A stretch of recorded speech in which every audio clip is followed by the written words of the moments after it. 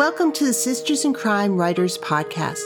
Everyone has a unique writing journey, so join us for conversations about those journeys from the writers themselves.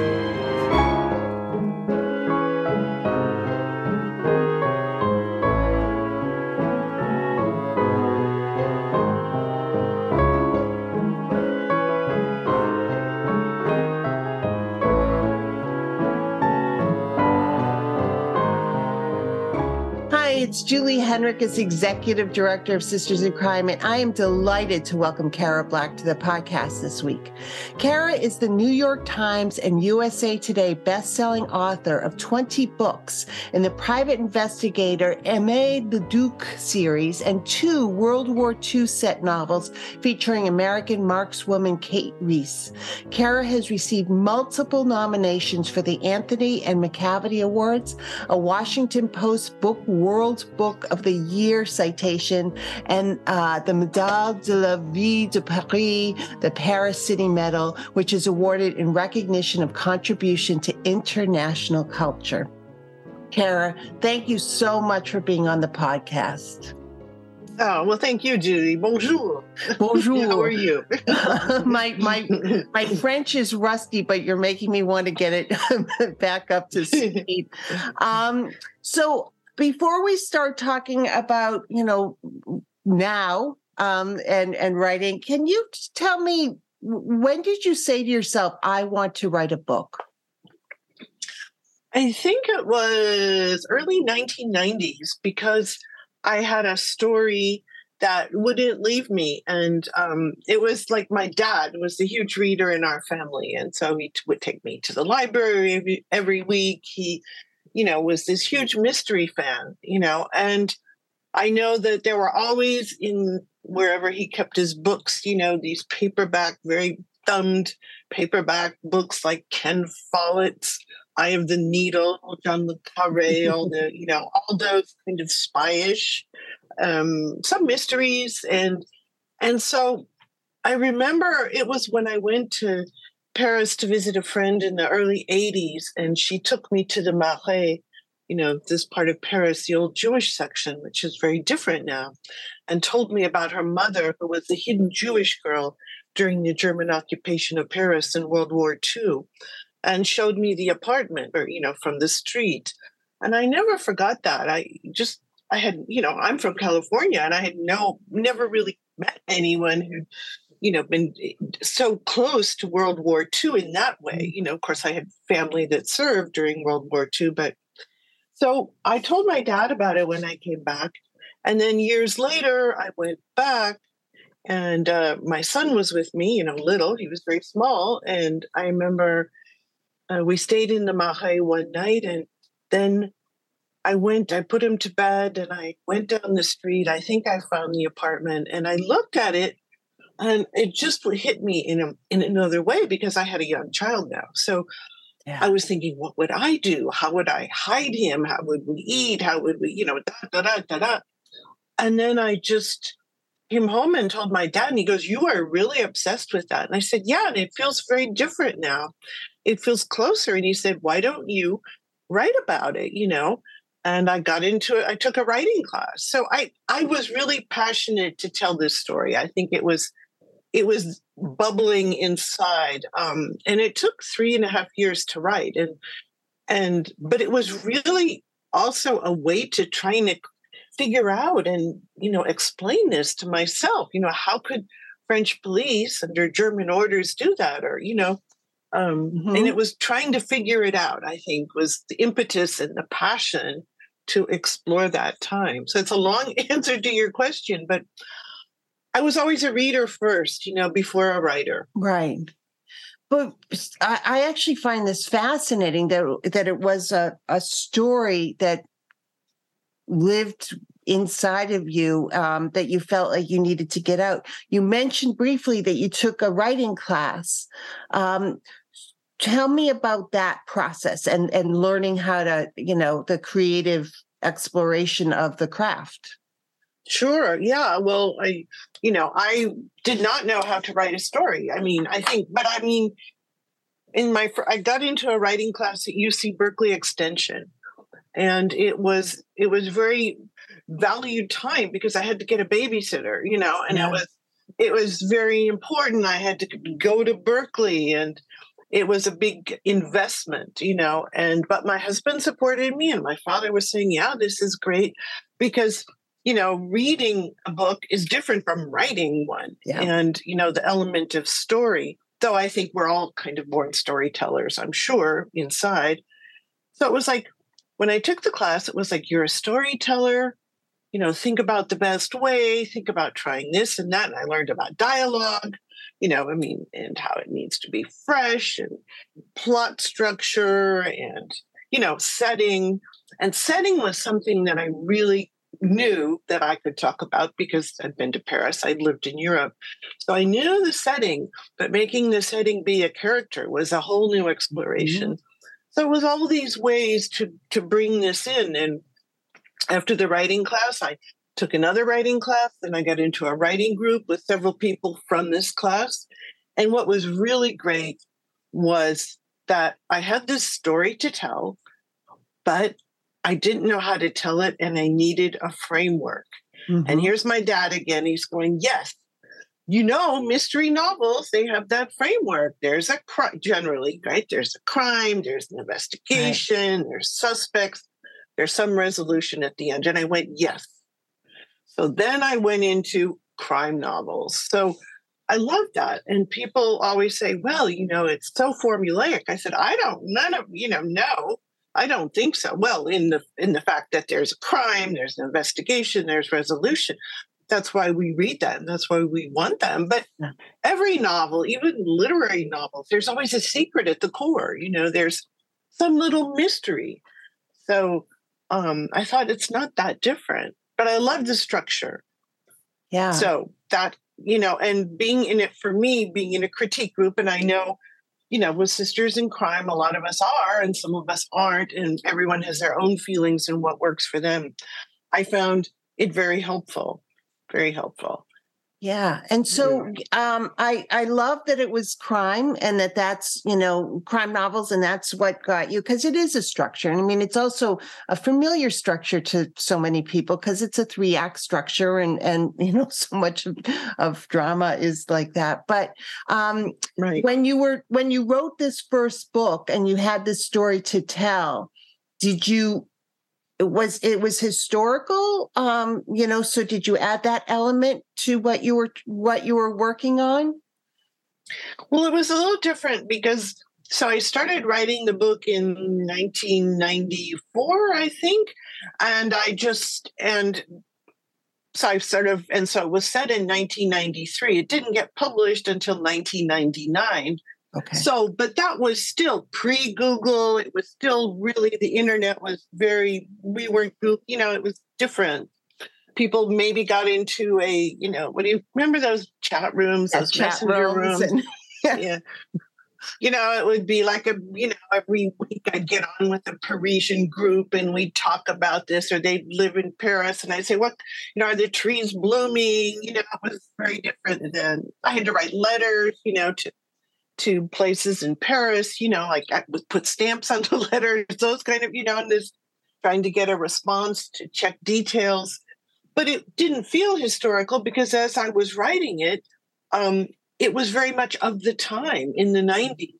And when I developed the character, the detective Aimée Leduc, she'd be half French, half American, because I couldn't write as a French woman, but I could write as sort of an outsider, an observer, And then I could also give her, she'd inherited a detective agency. I met a woman who ran this detective agency in Paris, and she'd inherited it from her father. And I just stole that whole history because it was great. But then I thought, I've got to make it cutting edge and very 90s and very modern. So she would be a computer security investigator, right? Which in the time was, this was hot stuff. This was very new. And there were only 3 people doing computer security as I started to write the story. Okay, it changed because it was, again, the internet was in its infancy. Yeah. So she was very, ahead of things. And the thing, that was great was that one of my neighbors here in San Francisco, he's French, and he worked in computer security in France. So I could ask him, what about the router? What, remember, and all these things. So as I wrote of the time, it was pretty modern. They wasn't dated. Cell phones, they had them in Europe before us. So as I moved on, I've still kept it. We're only up to 2001 now. That was a question that I was going to ask. So you were inspired by the story from World War II, but you created a modern a modern series. But book time and real time are tricky things. And it doesn't. Did you imagine when you wrote that first novel that it would be such a long running series? I had no clue. No clue. I remember going to my critique group and getting critiqued and finding all these mistakes or, things that really made sense. I mean, I know in a critique group, you take what you want, you leave the rest, and there were a lot of things that I didn't agree with, but some of them were great, and really pointed this out. And after 3.5 years, I was like, you know what? If I never get published, fine. I need to finish this and it needs to be right. And when I let that go, it happened, I just had to tell that story. So when I sold the book to my publisher, I was talking to my editor after it was going to press, finally, it was getting published. And she said, well, where is Amy Leduc going next? And I said, excuse me? And she said, yeah. What about her dog and the man she met and her apartment? Hey, what about Renee? You're writing a series, aren't you? And I just lied and said, of course I am. Ran to the computer and realized she was giving me ideas, kind of like Amy's continuing life after the first book, Murder in the Morgue. What would she be doing next? How much time? What about that case? The man she met, And I was like, yeah, that's great. She has a life, plus her investigation and her business, her personal life.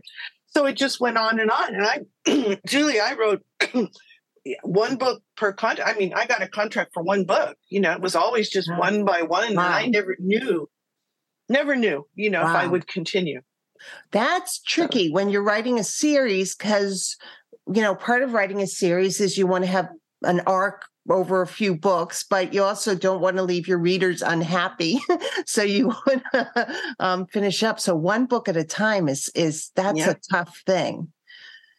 That was tough, but I didn't know any different. I just feel and felt I'm lucky to get published. There's just no two ways about it.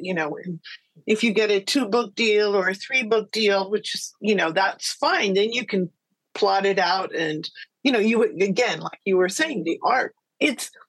For me, it was just so happy to get published. Throw something at Amy. What's she going to do with it? And I think for me, it kept it fresh because who knew? This could be the last one. I don't know. So. Well, and to have such success with your first series is a blessing, but it's also can be challenging because you learn so much in setting up a series that you can do differently if you write a second series. But the first series, you're sort of stuck with what you did.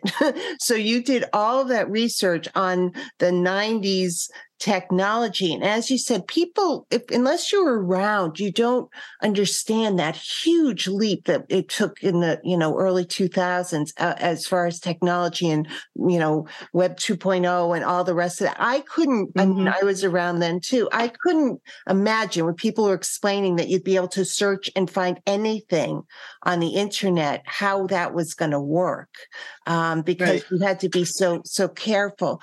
Are you good with this writing and keeping it in the period, or do you wish that you'd sort of made it timeless, or are there any things that you would do differently if you were redoing the series? Well, the thing that I would do differently that I got to actually do, when the first book in Amy's story, we have her age in the first edition. on the first page. And I was like, why did I do that?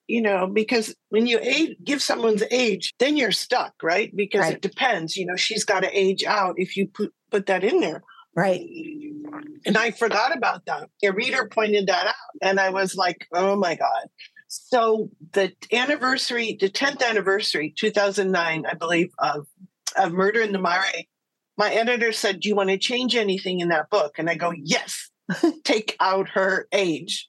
Yeah. So she'll be timeless. So I got to do that. So that was great. But I would recommend to anyone, try not, unless you have a finite, story and an arc, and I would take out the age. So then Amy could have a child, which she did. And, so that was great. And I forgot the rest of your question there. Sorry. Well, there's other things that anchor you to the period that you're writing in, that, and technology is one, and there are other things, but you can let them, it's book world, so you could do what you want to do. But I was wondering if you would have spent so much time on the specifics of the technology, knowing what was ahead. I think I still would, because it's very much of that time, and when people read it, they'll go, oh, I put the date in, and a lot of people go, Cara, they pay in euros now, not francs. And I said, aha, but not before 2001. Yeah. So again, it's putting when you could smoke in the cafes, you can't do that anymore. Right. So it's a different time. So I just, I'm there, and I'm just going to stay there. I try to remind people. What also I do to sort of anchor, I'll have a huge, whatever was a world event at the time, maybe she'll see the headline, she passes a kiosk, or hear it on the radio, or on the TV. It'll be, so we can go, oh, that's when, this happened. So we're in that time. So I have to use those kind of ways to anchor us as I get further and further away. Yeah. I once met Val McDermott at a, Patricon, I believe, or, and I said, Val, what do you do? Because in the UK, you've got those surveillance cameras like everywhere, right?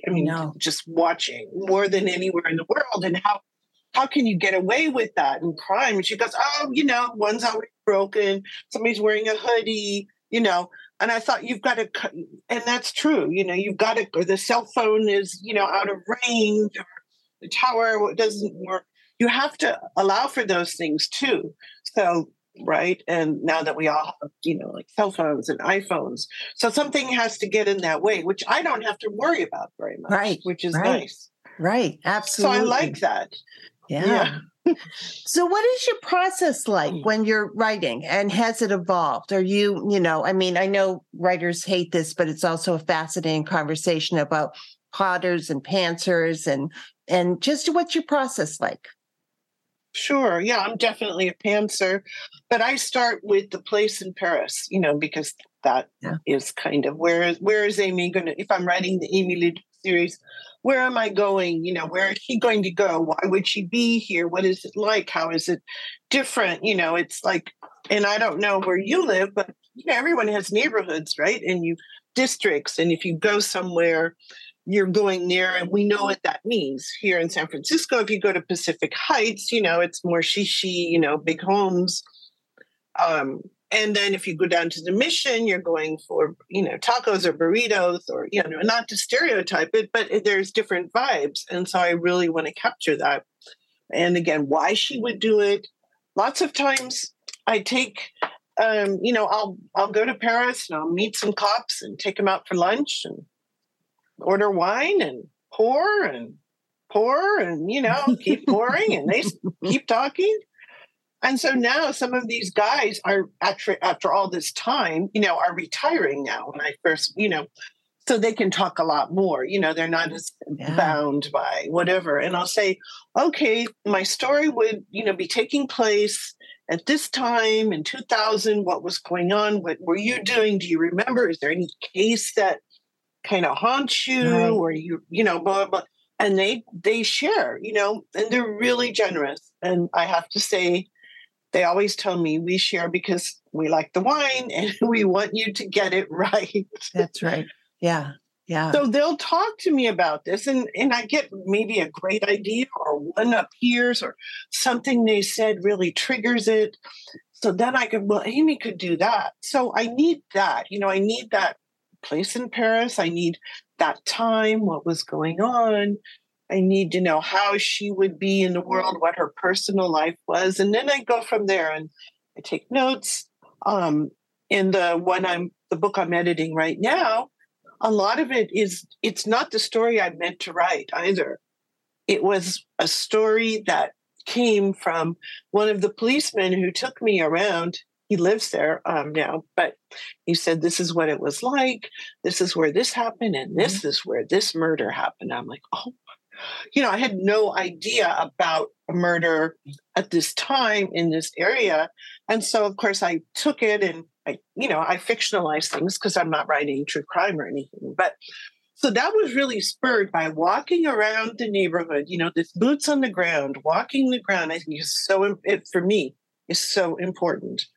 And anyone who writes about a foreign country and doesn't go there to research, I feel sorry for them because it's the best to me to go there and to see it and to think about it and, get the way the light is hitting that building or how, people are walking or their kids are coming out of school or going to the boulangerie.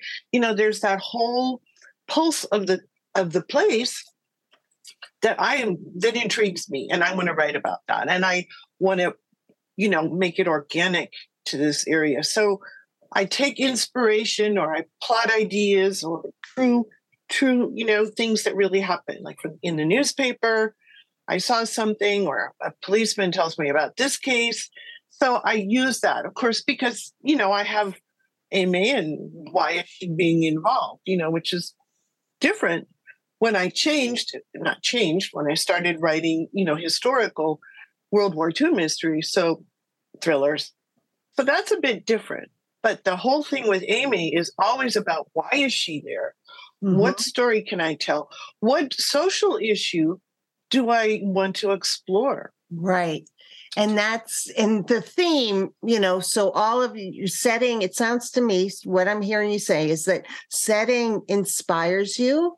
And then theme, and maybe you think you're going to be telling this story, but it ends up being this story, but it's still the setting and the theme are what are driving, are the creative mechanisms that are making it happen.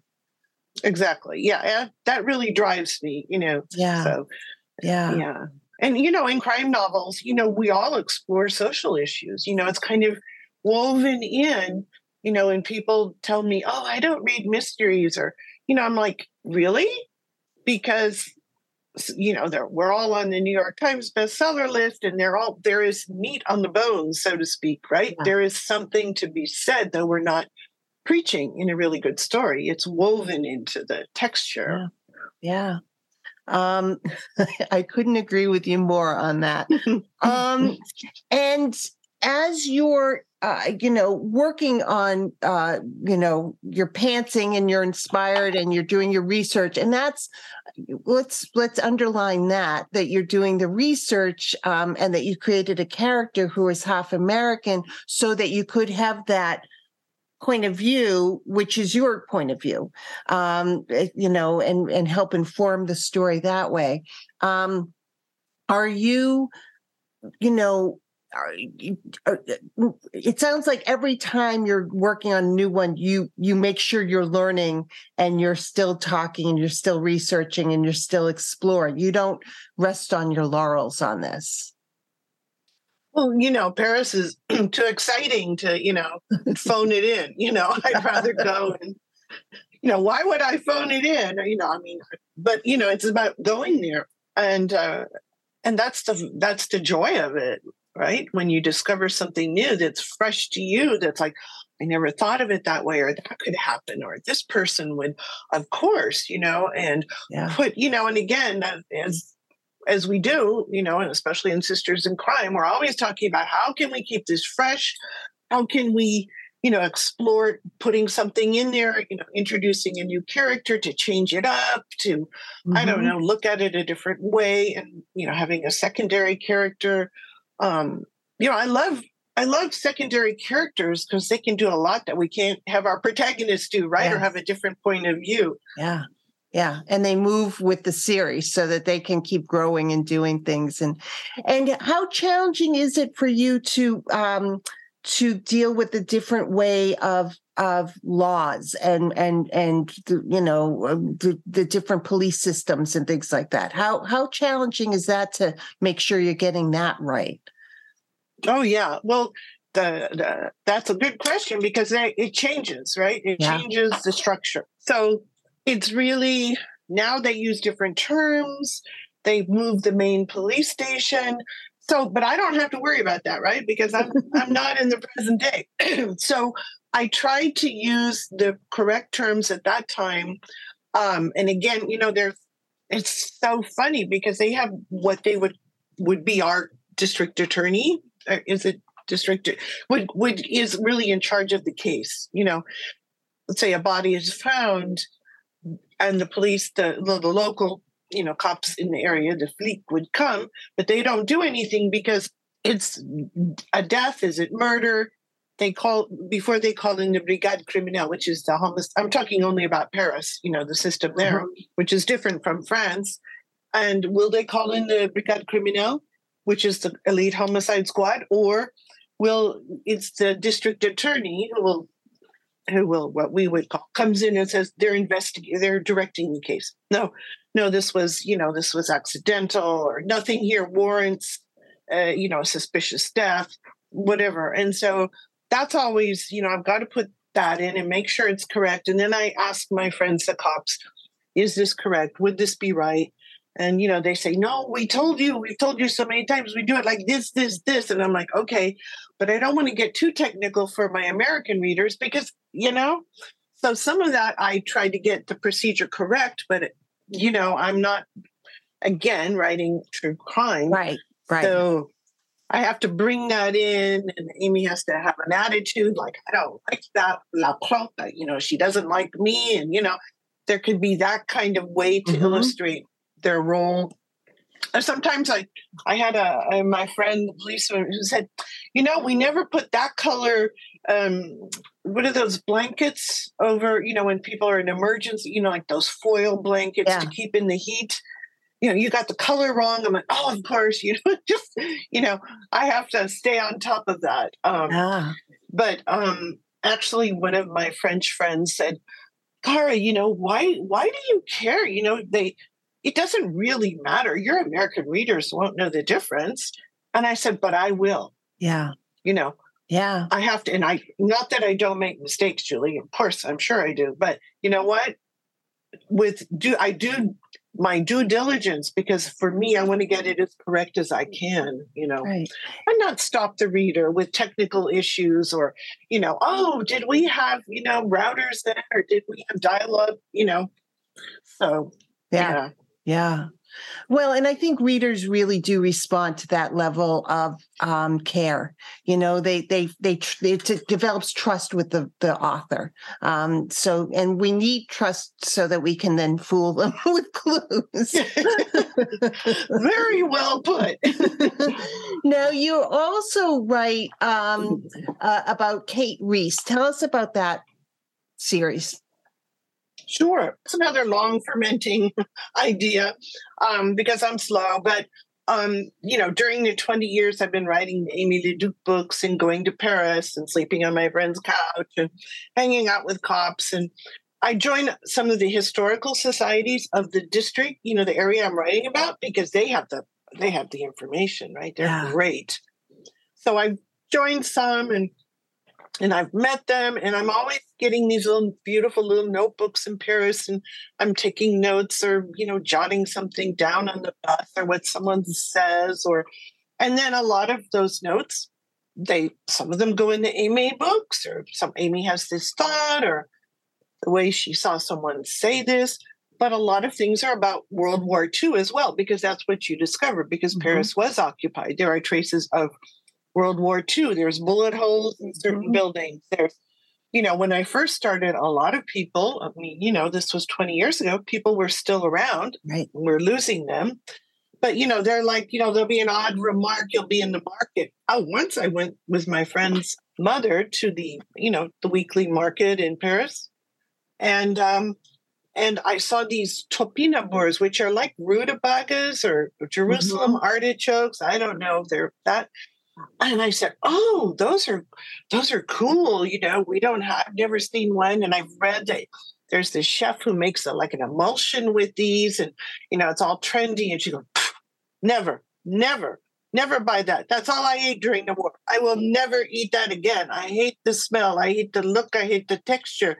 It's the war." And I was like, "Whoa, okay." Yeah. So, those kinds of things. So there was always that.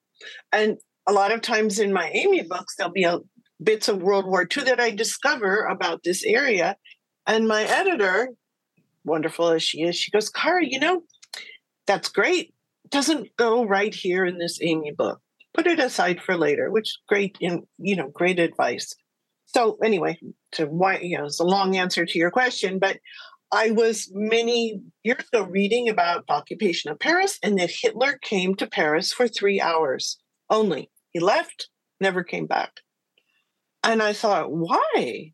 He could have had a parade down the Champs-Élysées. They were occupying the city. Why would he do that?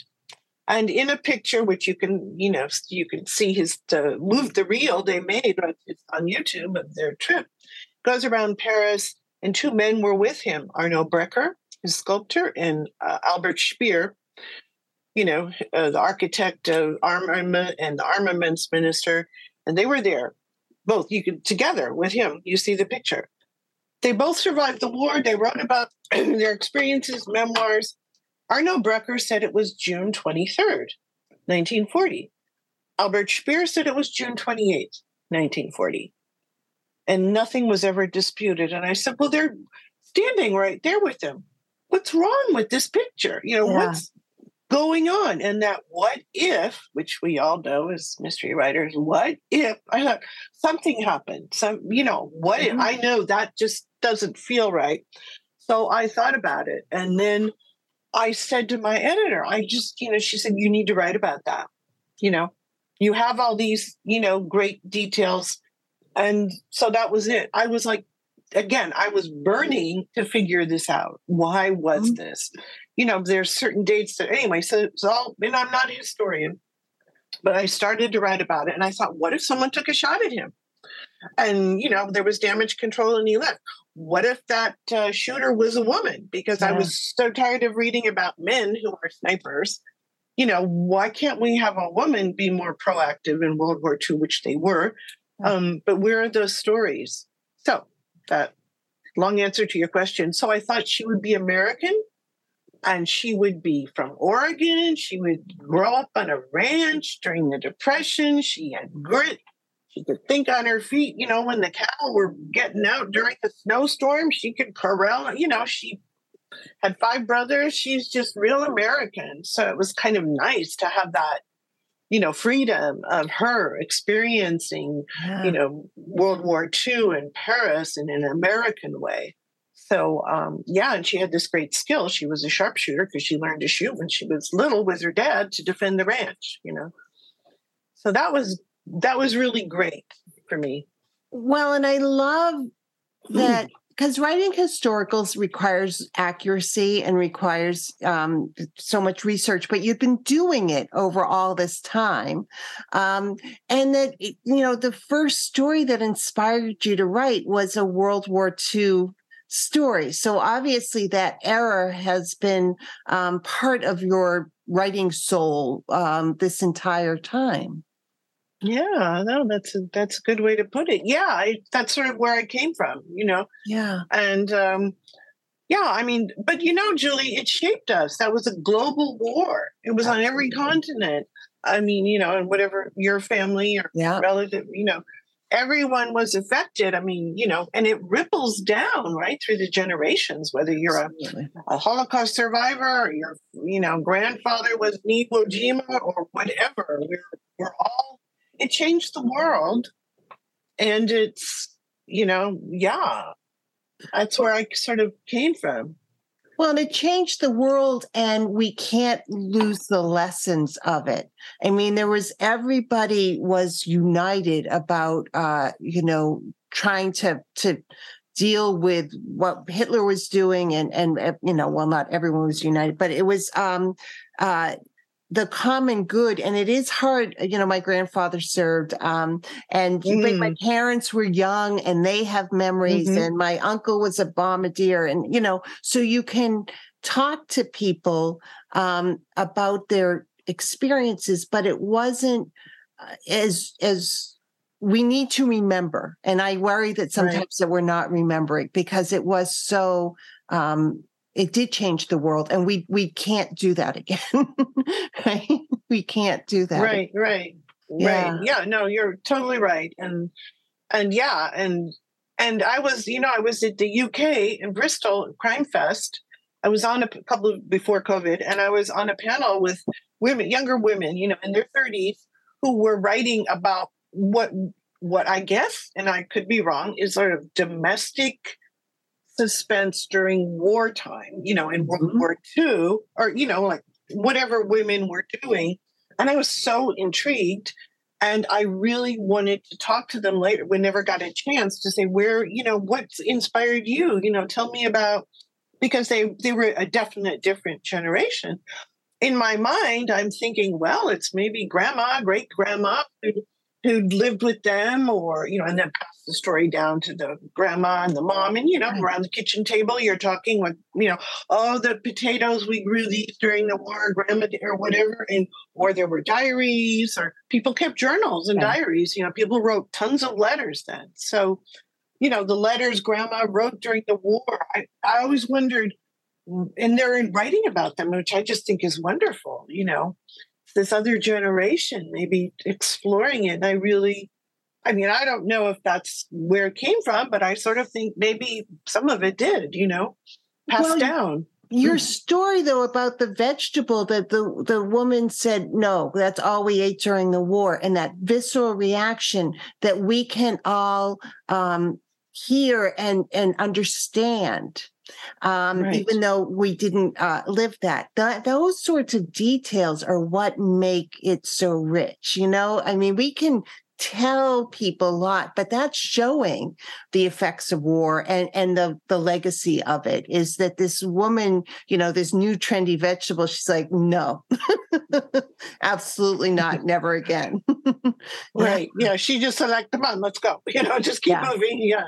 She didn't even want to look at it, but right. And I'm like, wow, Yeah. Well, my grandmother used to talk about taking oleo and putting orange powder in it to make it look like butter. And after the war, and it was, it didn't taste, but it's like because of rationing and everything else. So after the war, she used butter. It was like, and she's very frugal, but she's like, she drank cream and she ate butter, because it's like, couldn't do that during the war. And but she would give me those kinds of tidbits, or missing my grandfather or something, that were, better than a history book, because it really made it made me understand what it was like to go through and not have your phone working, and do all these things. So, and that's what you're providing. It's like, this is what it was like to be there. Yeah. And exactly. And women were very important during the war. Just think, men had gone off, either they were fighting, prisoners of war, injured, we don't know. But women had to not only work in the factory, this is all over, America and Europe. They had to work in the factories. They had to keep things going. They had to keep the shop open, take care of the kids, find the food, because, as you mentioned, rationing, and you have maybe an elder relative, they're juggling everything. And then they did do work, and maybe they would hide someone too, but that was a huge risk to their family. The British, the young women who became wrens and wafts and all those different terms in the military, there were hundreds of thousands of them. And their stories, are very few, because they took the Official Secrets Act, right? And they took it to the grave. They seriously took that to heart. And Kate Middleton, who might be queen someday, her grandmother was a coder at Bletchley Park. Wow. And they called them girls.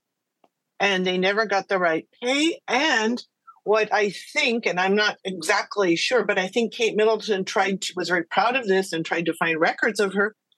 All the records of the girls who worked at Bletchley Park, they're not high level coders, but they're, Right. Maybe in tactical or whatever, were destroyed. So there was no file because they were never going to, they were going to have children and get married and have families after the war. So those stories, we lost them, or any records, except for the military intelligence. Those are, you can find those. Yeah. So how many stories of, that's where we are right now too. And I think this is why it's so important. Tell the stories of the women, tell the stories of the Black soldiers, tell the stories of different people, because, we have this one uniform truth that's not the only truth. There are lots of other truths out there, and we need to tell those stories. Yeah. Exactly. Yeah. It was, And we don't have to. We definitely need to tell these stories. These books are more thrillers. Mm-hmm. Yeah. How's that for you? How's that different genre? Did she just come to you and say, "Yeah, this isn't a mystery. You need to write a thriller"? Did you need to learn new things? How did you sort of develop that skill set? Oh, sure. It was very scary, because I've been writing, 18, 19 Amy LeDuc books. And of course, I'm always striving to keep them fresh, but it's like writing a thriller. And I knew that if I had a sniper and she took a shot at Hitler, it had to be a thriller because she had to get out of there. There would be Gestapo after her. So that's a great, impetus. It's a cat and mouse. And I'm like, yeah, but that is so hard because the timing. So then I'm like cat and mouse trying to escape the Gestapo. Okay. Yeah. And then she would fall into another mission that she had to accomplish to save someone, and took that over to redeem herself and all this. And so I thought, okay, what is a good thriller? And my favorite of all time is the Day of the Jackal. Mm-hmm. If you dissect that book, The Day of the Jackal, or you watch the original movie, it is amazing because tuck. He has a time. He's the assassin who's paid by the rebel generals of de Gaulle to shoot de Gaulle and kill him. Now, we all know de Gaulle survived, but it is still tense and nail biting. It's wonderful. Yeah. And I was always, when I'm in Paris and I'm on the bus and I'm going towards Montparnasse station and I look up and I say, which window was it the Jackal was shooting down at de Gaulle? It's like real to me. And people are like, get over that. And I'm like, no, this one, no, the angle. So I was always thinking of that because it really struck home to me. It could have, there were many attempts on de Gaulle's life and Hitler's life. So I thought, what is it that I just love to reread this, even though I know everything? Yeah. So you build in the suspense, and then there is a deadline. Okay, there's 36 hours to find this woman. You have, the curfew is coming. You can't be on the street. That's a deadline. You got to get somewhere. And, the metro is infrequent and, all these restrictions in occupied city. So I realized when I started writing it, and who always encouraged me to write a thriller was William Kent Kruger. He said, Cara, we've all started out around the same time. We're all wrote series. Now some of us are writing different series. Some of us have write a few standalones. It's your time. He's like hitting his what? It's your time. I'm like, okay, Kent. I was always very, even once at Bachacon, I said to Lee Child, how do you feel about it? He goes, yeah, Cara, you just do it. It's about time. I'm like, okay. I was afraid and, but I did again have this story and that gave me, some courage. And my editor said, this is a new muscle for you to, use and work and you can do this. We'll support you, which, that made me, okay. Huge. Yeah. Totally. Yeah.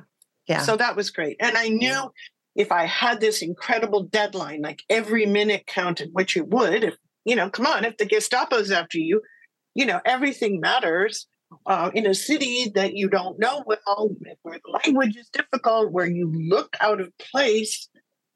totally. That was great to have her have obstacles constantly. Yeah. Yeah. And I love that you challenged yourself and went into it understanding that you'd need to figure it out. I mean, I think that's a wonderful thing for people to hear, that even though you're tremendously successful, you took something that scared you a little bit and said, okay, I'm doing this now. Well, thanks, Julie. It took me a while to do that. I could have done it much sooner. But actually, that just kind of seemed right, Yeah. And a lot of people were like, how did it feel? And did it bother you? And I'm like, well, I did feel unfaithful to Aimé Leduc, kind of, after all this time. I was having an affair with another. And I'm like, no, Aimé is one way and Kate is another way, and they're different. Maybe they kind of, evolved from different parts, but, I can do different things with different characters, and they would have different opinions or different backgrounds, and Kate can always be the blundering American, as I often am in Paris, and of course have to try and hide it or, go undercover or, take that back or fix it. And again, as outsiders, when we write, we're observers. Right. And I know that as an observer, when I'm in Paris, I'm not French. Maybe I'll get my little trench coat out and my nice boots, and someone might ask me for directions. The minute I open my mouth, they know I'm not from there. But I could pretend, for a little bit, and that's all I need. I can feel like I'm part of it, but again, I'm an observer, an outsider, and that's, I think, as writers, we have that. We can be viewing it in one way. And again, those secondary characters would have a totally different point of view that you can bring out another aspect of the story, of the war, of what it was like. So yeah. I'm really into secondary characters right now because, thinking about how they need some, they have to have meat on their bones there. They need to, not just be the purveyor of information. Right. And readers love secondary characters. I mean, that's sometimes they can respond to them in a different way, or they're their eyes because they don't know what's going on. Sure. So what about the publishing industry do you wish you'd known then? Well, it's a mystery to me, the publishing world, because I'm probably unusual in that I have been with the same publisher for every book. Wow. I don't know anything different. I know everyone goes, what? I mean, I've always been with them. I understood when I came on that they were like, we're going to, we're small. We work for our authors as I mean, so many of them, but we're small and this is what we do. And we're not a big giant house. And, but you can call your editor on the phone and she'll answer, I mean, I don't know other people, but, and so it's, what did I want to say? They grow authors.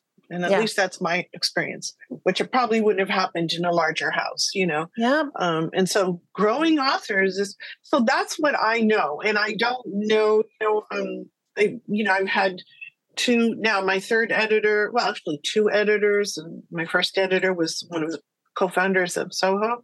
So I have a very probably sheltered, if you want to say, experience. I sold my first book to Soho without an agent, which was different. And I got an agent, but I sort of came to the table with a full plate, That's what I say. I mean, they've just negotiated things.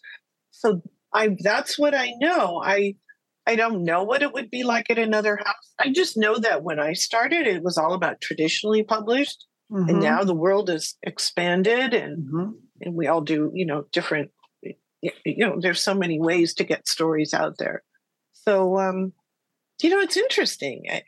It's changed a lot, but it's still the same thing. Yeah. It's about getting your book out there, having a good editor, to give you good feedback, to having an agent, promoting you in whatever way they do,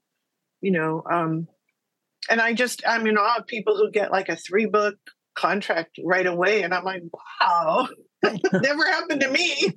I don't know.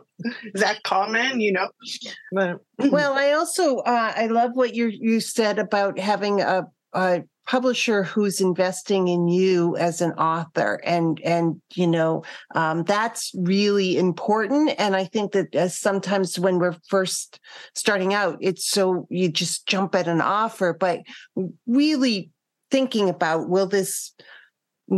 are they investing in me as an author, helping me grow, investing in my series, whatever, are Right. such important things to think about. Yeah. What's your favorite? And that's probably a good conversation to have, if you're starting out. If I was a debut author, I would probably, try to, of course, you have not, you're brand new. So, but I would try to get a sense of, how are you going to, how are we going to, what are you investing in me, Right. or, of course, that's a little too bold, but, in ways to find out how can we, I would say offering to work together, I felt really helpful. I forgot to mention that. I would say, okay, debut author, what can I do to supplement or to add on to what you're doing, not to step on your toes, or, trying to find that is always helpful. And when they see that you're ready to do your bit, which everyone is, but do you know what I mean? To supplement or, more team-like approach. What I'm trying to say. That you're willing to do what you can do to help and supplement and work with them. And it's a very people business. And I think that as writers, sometimes folks forget that because that's such a solitary act, but the rest of it's all about relationships. What's your favorite piece of writing advice to give to folks? Well, there's 3 rules of writing, said Somerset Maugham, and no one knows what they are. But my advice would be keep your derriere in the chair. That's it. Yeah. Now, of course, if you have a standing desk, more power to you. But if you don't, or you keep it in the chair and just sit down and write. And whether you use the Pomodoro method, right, having like kitchen timer, write for 45 minutes or whatever and stop and get up, or writing, 5,000 words a day, or writing, whatever for so many hours, what word count, page count, how many pages, or like me lately, I've been just doing a scene. I'm writing a scene today. A scene can be 1 page, usually, but 3 to 5 pages.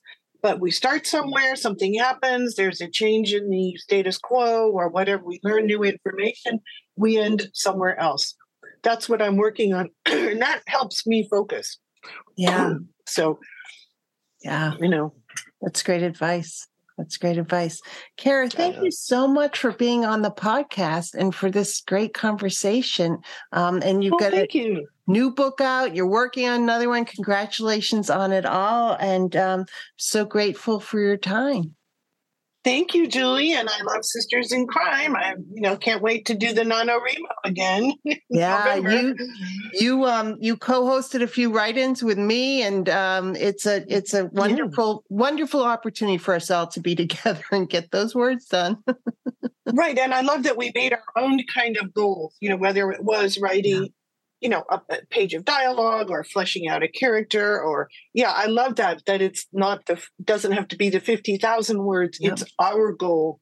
Yeah. And I really want to thank Sisters in Crime and you for spearheading that. Oh, well, thank you so much. And I'm so glad that you're a member, and congratulations again. Thank you, Julie. Lovely talking with you.